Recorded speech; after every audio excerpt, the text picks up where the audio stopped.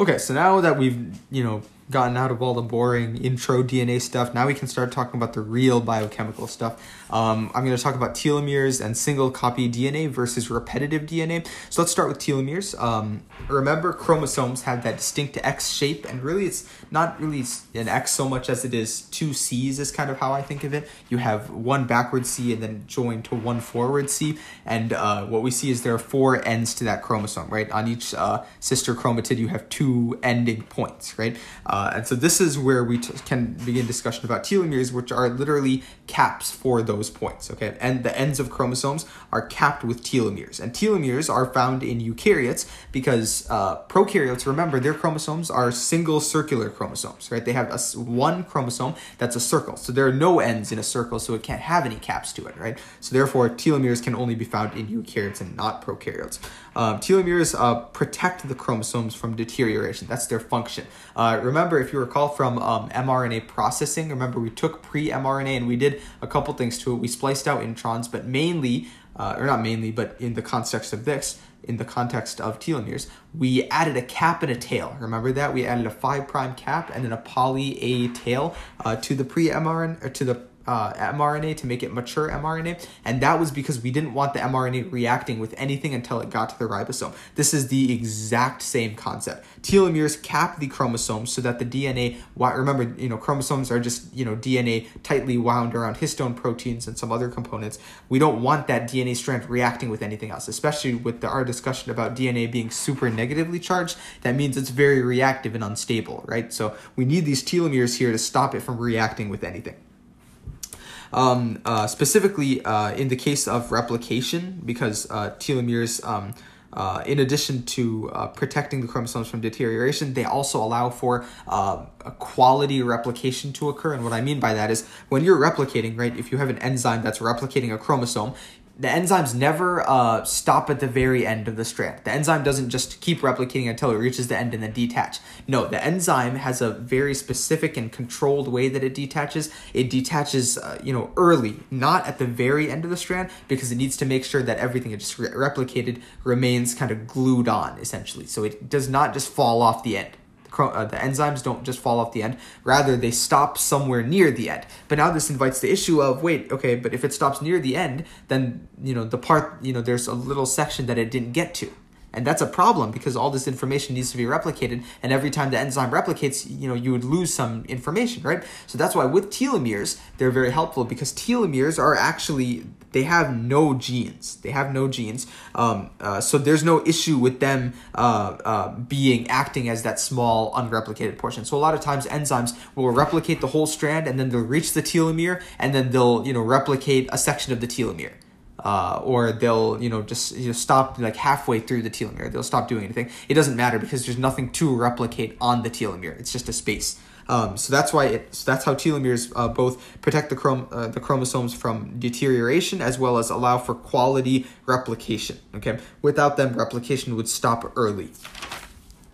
So this leads us to two conclusions that we can talk about. Number one, telomeres are essentially buffer zones because there's no significant replication occurring there. They're this buffer zone. And number two, telomeres prevent the chromosomes from sticking together. And this is just a derivative of the thought that I already mentioned, that remember when I talked about mRNA being capped and tailed so that it doesn't react, and telomeres cap chromosomes so the chromosomes don't react with other molecules. Well, one of the things that chromosomes can react with is itself, right? It can react with one end can react with another end. So we want to prevent that, and telomeres allow us to do this.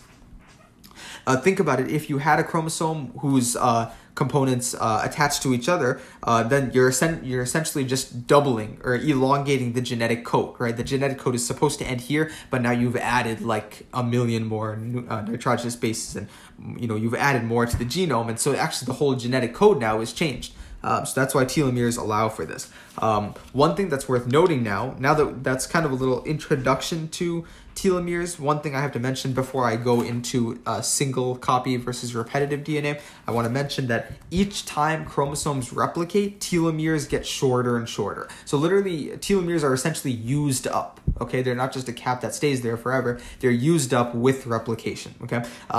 So now this presents an issue of, wait, okay, so telomeres are getting used up. So once they're used up, the chromosomes are protected and they attach to each other, and replication doesn't occur, quality replication doesn't occur. And the solution is very simple, and that is the telomerase enzyme is capable of re-elongating telomeres. So it just adds more telomere section. And you might say, well, how does it do that? Is that a complicated process? No, because telomeres, what did I tell you? They contain no genes. They're literally a section of nothing. It's just kind of there. So it's very easy to elongate, and that's exactly what this enzyme telomerase does. So obviously what this tells you is cells that replicate frequently, do you think they'd have a lot of telomerase or a little telomerase? If they replicate frequently, that means they're using a lot of telomers or telomere sections, which means they would have a lot of telomerase, and that is what's happening. The last thing I'll mention before I discuss single copy and repetitive DNA is that if telomeres are used up, so the chromosomes stop replicating. Okay, and this kind of goes back into the idea that I was talking about, that telomeres, their presence allows for quality replication to occur. So if telomeres are used up, that your body doesn't take a chance. It doesn't say, oh, okay, well, we can try to replicate even though we don't have the telomeres. Your body says, nope, we're not replicating. If we don't have those telomeres, then the enzyme won't be able to leave properly. It'll leave out some data to replicate, or it'll fall right off, and everything will blow up or something. I don't know. So your body just stops the replication for that cell. And remember that the division of chromosomes is a part of cellular division, right? The replication of chromosomes is actually one of the first steps of cellular division. In other words, when telomeres are used up, the chromosomes stop replicating, but by extension, the entire process of cellular division is stopped as well, and the cell actually dies in this case. So telomeres are really important. Okay, so now that I've given you that lengthy introduction of what telomeres are, I can quickly discuss single copy DNA versus repetitive DNA. Let me get a little closer to the mic here. So, those names are, well named. That actually tells you all of it. Single copy DNA is a DNA sequence that does not repeat. So there's no copies in the sequence. Whereas repetitive DNA is a DNA sequence that repeats. So you have AT, AT, AT. That would be a repetitive DNA sequence. I think of it like in math, like an irrational number such as pi, 3.141592653, 589, blah, blah, blah. That, it goes on forever, but it doesn't repeat. Right? Each number is different. There's no particular order to it. So that would be an example of single copy DNA. Repetitive DNA, you can just think of like 1/3, the fraction expressed as a decimal. What is that? 3.33333. That's repetitive DNA. So I will tell you that we kind of classify it loosely. We have single copy, we have somewhat repetitive, and then we have highly repetitive DNA sequences. That's kind of those three. There's the two extremities. You have single copy, so no repeats. You have on the other side highly repetitive DNA sequences, all repeats, and then you have this middle zone where there's somewhat repetitive. I will tell you right now, telomeres are an example of highly repetitive DNA sequences. Okay, so that second thing that I mentioned, highly repetitive DNA sequences that repeat forever. And what I'll tell you is, in terms of what they do for our genetic code, do telomeres do a lot in terms of determining our hair color or our eye color or our sex or whatever it is? No, your telomeres don't do any of that. So actually, telomeres are really I don't want to say not important, but that's really the word they used in the module. They're not important genes for the for our human genome. Okay, they have their other important factors. They protect and they ensure quality replication. But in terms of a genome and your genetic code, telomeres and really by extension all highly repetitive DNA sequences are all less important, and they have actually no effect on that. Conversely, single copy DNA, those are the important genes. So I'll actually go through each one now. Single copy DNA sequences hold most of the organism's important genetic info, okay? And these DNA sequences are transcribed and translated, obviously, and they have a low mutation rate. And we can just reason out, you don't even need to memorize that. Why we'd want this to have a low mutation rate, right? Because we don't want to mess around with our genome. We don't want any mutations in it. Right? We don't want, we don't want to have a brown eye on the right side and then a yellow eye on the left side. We don't want mutations for the stuff that actually decides our, who we are, right? So single copy DNA is the most important for organisms, important genetic information, and it is transcribed and translated, and there's a low mutation rate. And this pattern follows perfectly. The somewhat repetitive DNA sequences are actually found near the centromeres, what joins the sister chromatids together at the center of the chromosome. And these may contain transcribed and translated genes. So like it has parts that are transcribed and translated and then parts that are not. And then it also has a higher mutation rate than single copy. Not super high, but higher than single copy DNA sequences.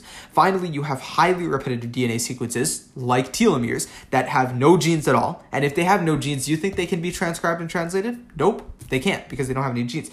So they're not transcribed and translated, and they have the highest mutation rate because those strands don't matter for genetic information. They're just there for protection and ensuring quality replication. I'm a fan of proportionality statements, so I'm just going to say it right now. Degree of repetition is proportional to mutation rate and then inversely proportional to importance of information, genetically speaking. So if you have a low degree of repetition, right, those are the single copy DNA sequences. If you have a low degree of repetition, you have a low mutation rate, which means you have a high priority of that information. And, you can think of the opposite. Remember that I will give you, I'm not sure how important this is, but they mentioned in the module, human telomeres, we actually know what their sequence is. The sequence is exactly this. It is GGTTAG. 6 nitrogenous bases form this human telomere. At each one of our 46 chromosomes, we have these telomeres on each of the ends. So again, it's from the 5' to the 3', it's GGTTAG. And this is the name for that sequence, and there are approximately 2,000 repeats for this.